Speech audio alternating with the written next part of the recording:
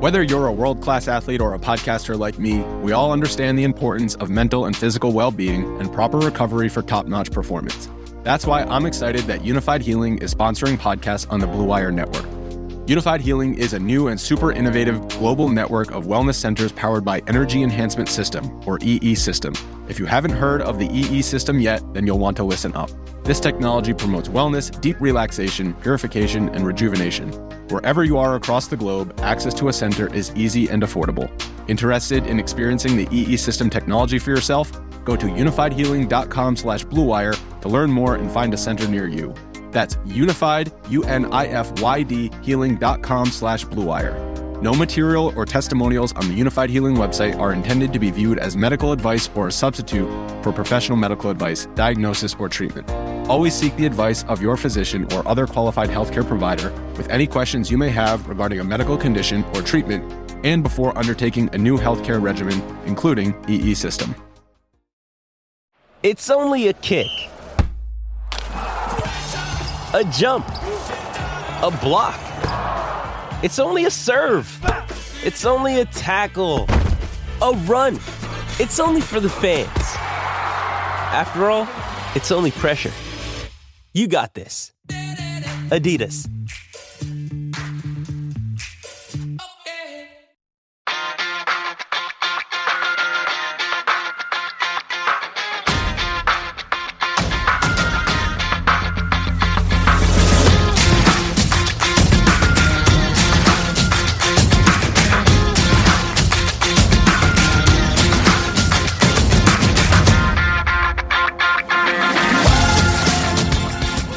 Welcome again to Gamble On, the weekly gambling podcast presented by USBets.com.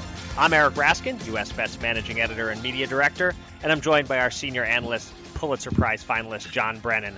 John, I won money, actual money, betting on the New York Mets this week. Oh, man. Am I your new hero, or are you embarrassed to know me? Mets, that is rough in 2018. I think I have the names of some good counselors for you, Eric. I'll help you out. I actually won some real money myself this week and learned that I'm actually a hedger. And by that, I mean that I've mentioned I play in a 32-week PGA Tour golf pool. And it's late in the season, and I was a strong 4th out of 13 entering the PGA Championship. But basically, there's usually one player that a lot of your rivals have, and you don't have him. So if that guy wins, you're really taking a beating that week. And for the PGA Championship, my nightmare winner was Brooks Koepka. And after watching him play on Saturday, I was just convinced there's no way he's going to lose. So being in New Jersey, I can log on to my DraftKings Sportsbook account, and I saw Koepka was at 6-1 odds to win on Sunday. So I rooted against him, but I settled for cashing my ticket when he won anyway. All right. That's smart. Take the hedge so that one way or another something pans out for you. Right. Cool. And by the way, in case anyone's confused, my co-host, John Brennan, isn't that John Brennan. John, you still have your White House security access, right? That's remains unchanged. Yeah, I mentioned last night on Twitter that there's a lot of eerie similarities. He was born in North Bergen, New Jersey, and I was born in Bergen County, New Jersey. I'm Bergen Brennan on Twitter. I even know Donald Trump. I've interviewed him many times. I've been to the Trump Tower, but no, I'm not the guy whose security clearance was changed. Right. Big week for John Brennan in the news, just not the John Brennan I'm talking to right now. Right. All right. So thanks to everyone joining us here for episode number 3. If you missed any of our previous podcasts, they're available at soundcloud.com/gambleonpodcast. You can also find us on iTunes or the Apple Podcast app. And please leave us a rating and review there. It's a great place to give us honest feedback and let us know what you want to hear more of or less of. So write up a little review and try to be honest without being that person who screws up our perfect 5-star average. So honest, but not too honest. Well said, Eric. Well said. Later in the show, we're going to be joined by Dan Bach of Roto Grinders. He's going to talk about daily fantasy sports betting as the NFL season closes in. But first, for us, we'll jump into the news of the week. All right. We're hitting 3 stories again this week, and we start with the July revenue report for New Jersey, which the DGE released on Tuesday. There were lots of headlines. Meadowlands was the leader among the state's sports books in barely half a month. AC casino revenue is up overall, thanks to the 2 new casinos, Hard Rock and Ocean, but down at each of the other 7 casinos. Hard Rock made more than twice as much money as Ocean, and online gambling revenue set a new single-month record, nearly $26 million. Lots of angles to explore here. Which of these stands out to you as the biggest story, John? Well, so you got a good list there, Eric. Online gaming in Jersey revenue always seems to set records. So even after 5 years in existence, so I'm not too surprised about that.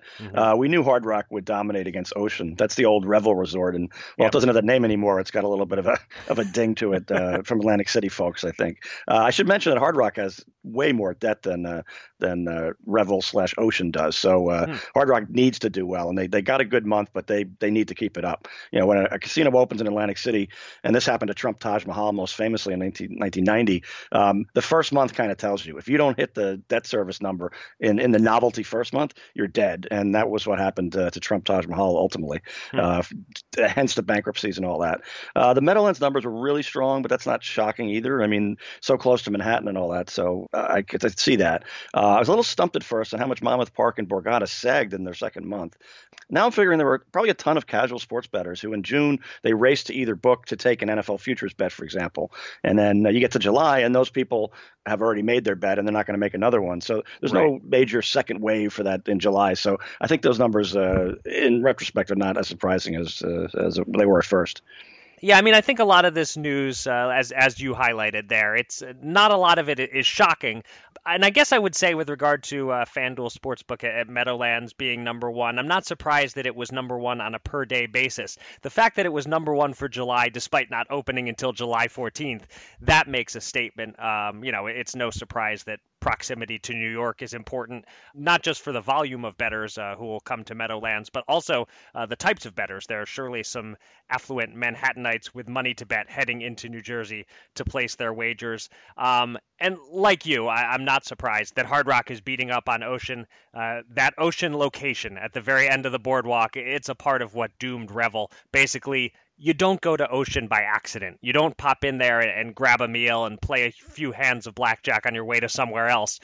You do maybe do that at Hard Rock, maybe even on your way to Ocean, and then maybe you never make it to Ocean. But Ocean does have sports betting, which Hard Rock does not have for the moment, and Ocean had a good month on that front, second in New Jersey, behind Meadowlands with a little over $1 million in revenue. And don't forget, Ocean has a Wahlburgers restaurant too. It hasn't opened yet, but when it does, sure. It will. They have the under construction sign there, and when it opens, maybe that's going to tip the balance of power in Ocean's favor. Absolutely. All right, story number 2, keeping it in Atlantic City. 2 new sports books opened up on Wednesday at Resorts and Golden Nugget, and you were live on the scene at both casinos. What did you observe? It seems as if maybe the excitement over a new sports book opening is waning now that there are 6 of them in Atlantic City. Is that accurate? Yeah, excitement is not my word of choice for those 2 openings, and I've been to a lot of them. These are the 7th and 8th out of a possible 14 brick and mortar locations for sports betting. So yeah, the shock and awe has worn off. Virtually zero crowd at the hastily arranged Golden Nugget kickoff at 10 a.m. And there's modest interest in Resorts about an hour later. But, I thought it was interesting. Neither of these sites offer those old 1970s style betting sheets that the Meadowlands and Monmouth Park had where, you have a CFL sheet and a WNBA sheet. And I think of all the trees being killed in vain, particularly because, it's really outmoded in 2018 because you see a player or a team or a bet on the sheet. And, of course, it's hours old, so by the time you get to the window, it's changed already. So I don't know how useful they are. I asked a Resorts official, if they were going to have them, and the guy sort of winced at me like, "You got to be kidding me!" So I'm going to guess no. But my favorite part, and this is really a coincidence, but of the 2 events was that there were first bettors from New York State in each case, one from Staten Island and one from Westchester County, and it's really got to start the shorts of any New York sports betting advocate. But New Jersey's loving it. And New York is not going to do anything before next spring. So New Jersey definitely gets a full football season to enjoy. Right. And I know you mentioned in your story, both of the first bettors up put their money on the Giants. So as an Eagles fan, I certainly hope they won't be cashing those tickets in. They're risking life and limb, but the crowds were small enough they were okay. Right. I really liked the lead of your story, how we're done with celebrities placing the first bets at these grand openings. It's just average Joes now, and that's indicative of the lack of fanfare. But what I'm really eager to see are the first month revenue reports for DraftKings Sportsbook, Resorts' mobile arm, one of 3 mobile sports betting skins in the works for Resorts. But it seems to me the whole industry is waiting on that August number to come out in September and then tell us just what we've got with DraftKings Sportsbook. Yeah, I think the public awareness is not that high. We found that with online casino gaming and online poker, even to some extent, in 2013 when New Jersey legalized. Only Delaware and Nevada have online poker legal, and Nevada only has online poker. So most people, even in New Jersey and say Delaware, are not necessarily aware. Is this really legal? They know they've heard vaguely about some offshore books and illegalities and federal raids and stings and that sort of thing. And so the average casual person is not really that aware. And it'll be interesting to see how well DraftKings is able to dig into that. They have obviously their core customers, which is a good sized base, especially in New Jersey. But they're looking to get, obviously anyone can do it. That's an adult. So I think it's going to take some time, though. Yeah, and maybe the Charles Barkley commercials spreading around will help. I mean, it seems silly, but the fact is you put a real person in a commercial, especially if it starts airing during sporting events on TV, and I think that's going to make it register more in people's minds that, oh, this is a legit thing that I can do. Of course, whether they're going to be running those commercials nationally when it only exists in New Jersey, we'll see exactly how they handle that. But I do think the idea of putting Charles Barkley in those DK Sportsbook commercials is actually a pretty smart idea. I agree. He's very well known, and as you say, it gives that imprimatur of it must be legal. Barkley has all this money, and he's not going to take a risk by engaging in some kind of officially illegal activity. So I think that it'll work, but again, it's going to take time. Yep. Okay, on to our third and final story. Venturing away from New Jersey, more of a national story. The Superbook brand is expanding, moving into other states. Superbook, for those unfamiliar, is the sports book at Westgate, Las Vegas. It's an industry leader, well known for running the annual NFL Super Contest, which is sort of like the World Series of Poker main event of picking NFL games. It costs $1,500 to enter. You pick 5 games a week against the spread, and the best record at the end of the season wins. Last year, 2,748 contestants entered. First place paid over $1.3 million to a bettor who went 58, 22, and 5 on the year. So they had 2,700 entrants last year. Jay Kornegay of the Sportsbook is predicting 3,300 to 3,500 this year. Next year, it might be possible to enter at a Superbook in several other states besides Nevada. Any guess how that will impact the numbers specifically for that event, and any other thoughts on the implications of the news that Superbook is going to expand into more states? Yes, the first thing I got to give Westgate a lot of credit for doing plenty of spade work long before the U.S. Supreme Court opened the door for 50 states to have sports betting in their May decision. It was pretty clear by last December and arguably last summer that this was going to happen. So they're going to be ready to claim market share right away, and they'll do well. We're going to learn, I think, about every company in the gaming industry by seeing how nimble they're proving to be throughout 2018. Because, like I said, the cards were sort of set up for this. So anybody who's asleep at the wheel is going to be exposed, and the movers and shakers are going to benefit. The Super Contest, I think of Powerball and Mega Millions lotteries. There's a few states, and there's more states and more states. So you get bigger and bigger numbers each year. And by the way, more and more, it becomes impossible to win. But if you did win, just think of how much you'd get. Right, exactly. I'll add this quote from Jay Kornegay, which he gave to the Las Vegas Review-Journal. There will be a huge market swarming to these new legal sports books spreading across the country. I feel the expansion of sports gaming will follow the same path as the cell phone business. It's infant stages in this country now, but we'll see sports gaming options almost on every corner someday. It'll be like the UK, where they're as common as barbershops, end of quote. It might take a little while to get there, but someday maybe sports books and barbershops will even be one and the same. You go in a little off the top, a little off my wallet, one-stop shopping. But first Buffalo Wild Wings, and then we'll worry about the barbershops.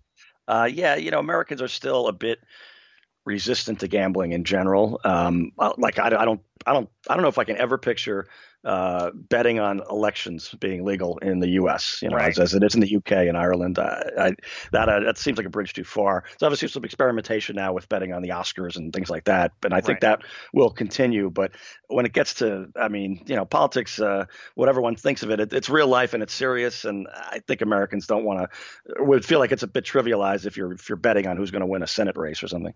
Right. Especially if indeed it's at the point where you can just walk into any corner shop and place that bet. And again, you're at Buffalo Wild Wings, you get your dry rub wings, and you put $50 down on the next presidential election. It all seems a little much to expect all these things to start happening here in America just yet. But who knows? Things have been moving fast so far this year. So. And that's even though they do bet on these things in Ireland and the UK, as I said. I mean, they bet on our elections, not just their own elections. They bet on who's going to take control of the House. You can go to Ladbrokes or any of the offsite, and then they have numbers. It's they're fascinated with American politics and they're fascinated with gambling, so I guess the two go together. Yep, I guess so.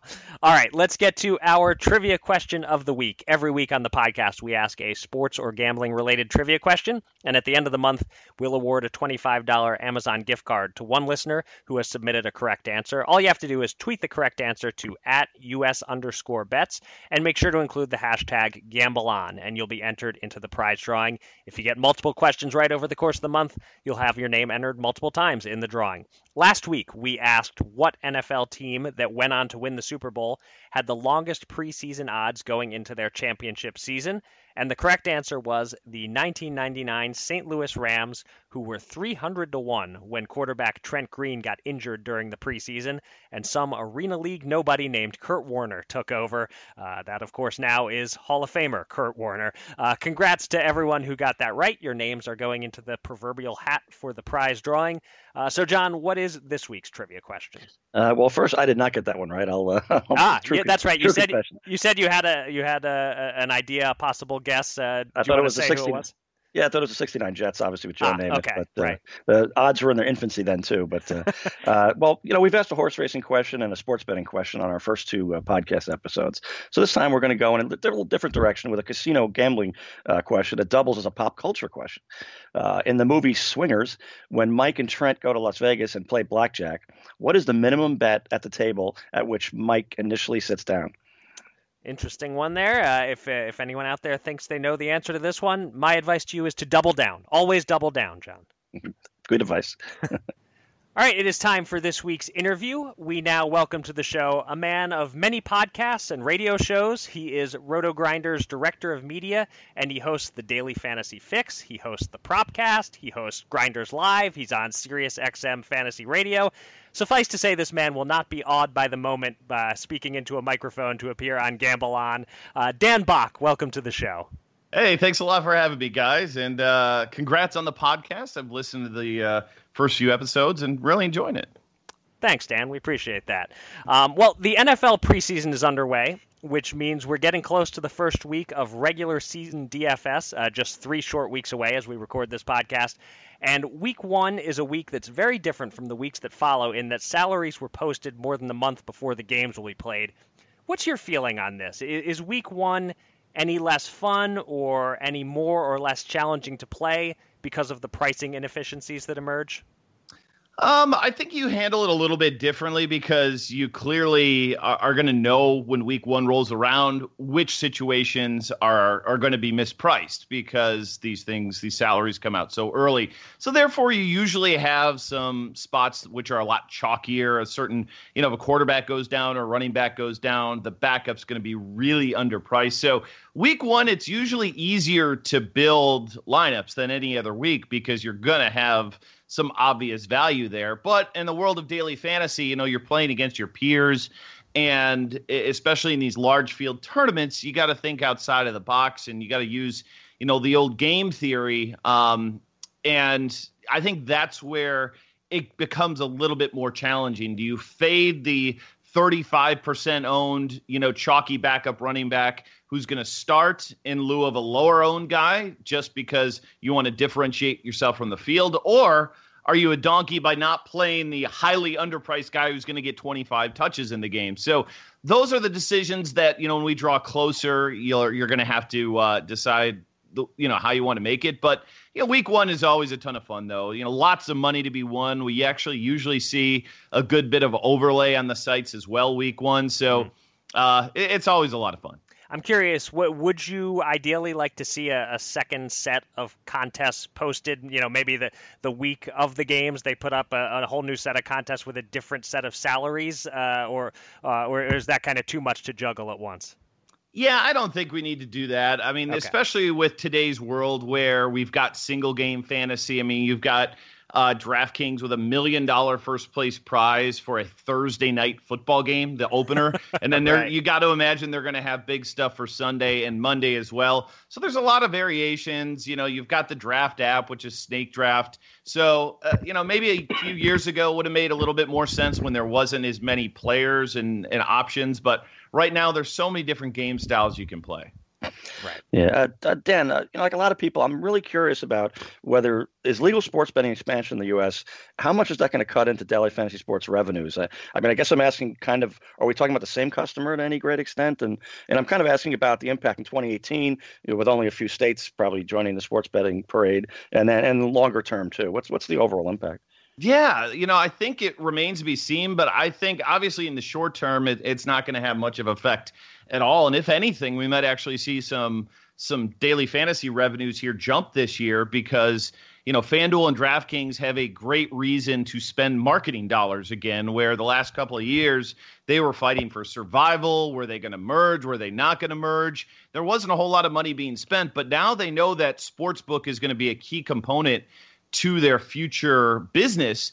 There's tangible benefits for marketing daily fantasy to really build up that name brand to top of mind awareness. So when more and more states open up, people are going to recognize FanDuel and DraftKings again. So I think actually in the short term, it's actually going to help daily fantasy. I think in the long term, there's a possibility that, you could see some people move from fantasy to betting. But I think a lot of it's going to depend on how some of these betting games are structured, because as we currently stand today, the most popular bets out there are versus the spread, the totals, and most of those are running, minus 115 to minus, 210. Maybe you get a minus 200 or a plus 200 dog. But in daily fantasy, the most popular contests we have today are, let me spend $20 and potentially win $1 million, or somebody is going to win $1 million on DraftKings every single Sunday. And until sports betting figures out a way to allow people to spend a very little amount of money and win a lot and guarantee somebody to win a lot, I still think daily fantasy is going to really have a lot of success, parallel to sports betting. Okay, yeah. To one of your points, because I'm in New Jersey, I have a DraftKings sports betting account, and I notice if you go in there, you can toggle right over to the daily fantasy sports and vice versa. So interesting, given the efforts to disassociate themselves from sports betting, which was that bad boy gambling stuff. Now, when you go to DraftKings website, you can just toggle right in between either one, and the money's even the money pool is shared. You can the same account you can do a daily fantasy sports bet and then go right over and do a sports bet. Yeah, in DraftKings, that sports book is connected to their daily fantasy site even more than people realize. I mean, I had a chance to demo it, and let's say, for example, like they are taking in all your data. Let's say I'm playing baseball tonight and I stack the Yankees. Well, the first bet that's going to come up on your app is going to be a suggested bet. You should take the over on the Yankees, or do you want to take the overs on the Yankees? Basically going in and looking at what you did on daily fantasy and trying to find a comparable bet for you on the sports book. So they're really using a lot of the data they have and have previously from DraftKings and moving it over to the sports book, which I think is really, really fascinating. Big Brother is watching as you build your lineups. True. So here's something new. DraftKings is really shaking things up by introducing Flash Draft, which essentially combines the world of DFS with in-game sports betting. There's no guaranteed prize pool in this, so it seems like, legally speaking, this is more akin to sports betting than to DFS. Do you expect this to be available in all states where DraftKings operates? And what's your initial response to DraftKings taking this leap? first off, this is something that it looks like they're not going to launch week 1. It looks like they're going to wait till mid-season before they roll this out. And I actually think part of that reason, again, this is purely speculation on me, might be just waiting to get an okay from regulators that they can run this contest, because it is very different than anything they've run. And obviously DraftKings runs their games in a lot of regulated fantasy markets like New York, Massachusetts, Tennessee. I mean, there's a bunch of them out there. So I think that may be part of it. But the other thing that you mentioned, which I don't know is right, where you said there are no guarantees. There actually are going to be guarantees on these. And what these flash draft is they're basically contests set up for on a quarterly basis or a half basis. So you could play the second quarter, the third quarter, the fourth quarter, or maybe the second half. And unlike live betting, because I got a chance to demo the product the other day, unlike live betting where you literally have to be an active participant, you're betting on every single play, you are still building your lineup for that particular quarter. And when that quarter starts, you're done. So it's not like you're constantly making guesses and wagers or bets per se, or lineup building throughout the quarter. You're just doing it before the quarter. But the unique thing which they have on their landing page for it, was that they're going to have a guaranteed prize amount, but then they're going to be having something called a bonus amount, which is basically going to allow people or allow them to take entries above and beyond the guaranteed amounts. Okay. And whatever extra amount they have, they're going to pay out via a bonus, which is a completely new concept we have not seen in daily fantasy. Everything has always been guaranteed. So I think that's one of the more fascinating kind of innovative prize pool ideas that we might see over on DraftKings this year. Okay. Interesting. Yeah. Dan, I've played in the same rotisserie league baseball league since its inception 35 years ago. All 12 of us owners, we've got 15 years in at least. Half of us date back to the 1980s. Yeah, we're not going anywhere until we head to the great auction in the sky, frankly. But what are the trends in season-long fantasy leagues for baseball and football? Is there any one factor that has hit these leagues hard? Or I guess the bottom line of it is, do millennials play as much season-long fantasy sports as their dads did? Yeah, I think season long will always have its role. And I think maybe, the way it looks might change a little bit over time. But I mean, you nailed it. People want to have a go-to to allow friends who you've known for your entire life, where you may be living in different states and, you've got families, you've grown apart. At least you've got one thing to keep you together. And that social aspect of season-long fantasy is something that I don't think is going to die anytime soon.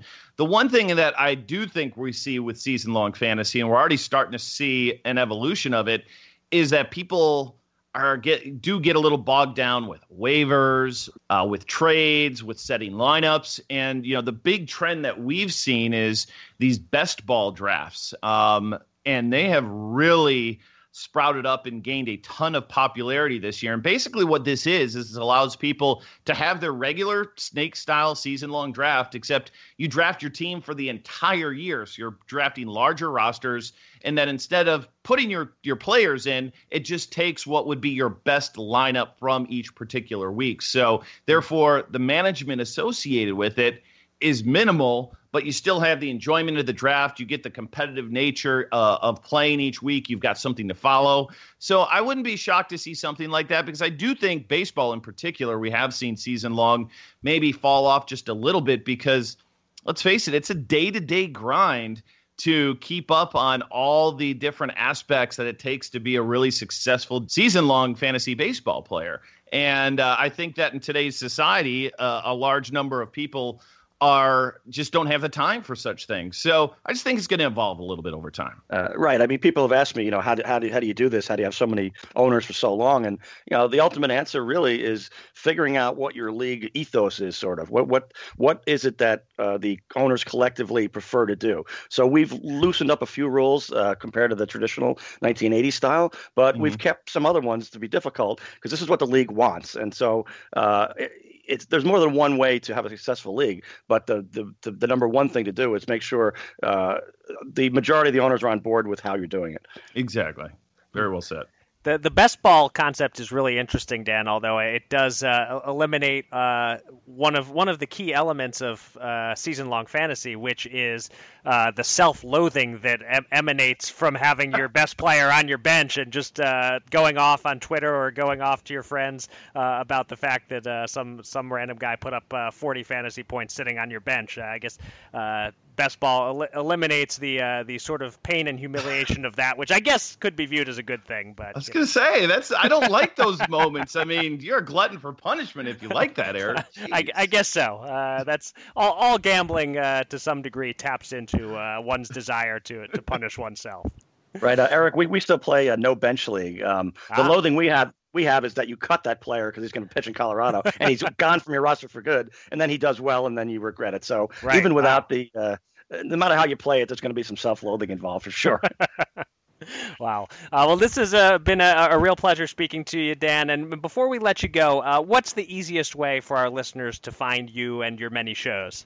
Yeah, I mean, I do the majority of my stuff over at rotogrinders.com. The month of August is a little bit slow for us on SiriusXM. We really get ramped up 6 days a week, Monday through Friday, 1 to 2 come September. And then Sunday mornings, really excited to bring back our Sunday morning show on SiriusXM Fantasy Sports Radio. But rotogrinders.com, you'll always find my pretty face, or maybe nicer voice, I should say, because it's definitely got a better voice than I do a face over there. So that's the best place you can find me. Fantastic. Thanks again, Dan. All right. Anytime, fellas. Thanks, Dan.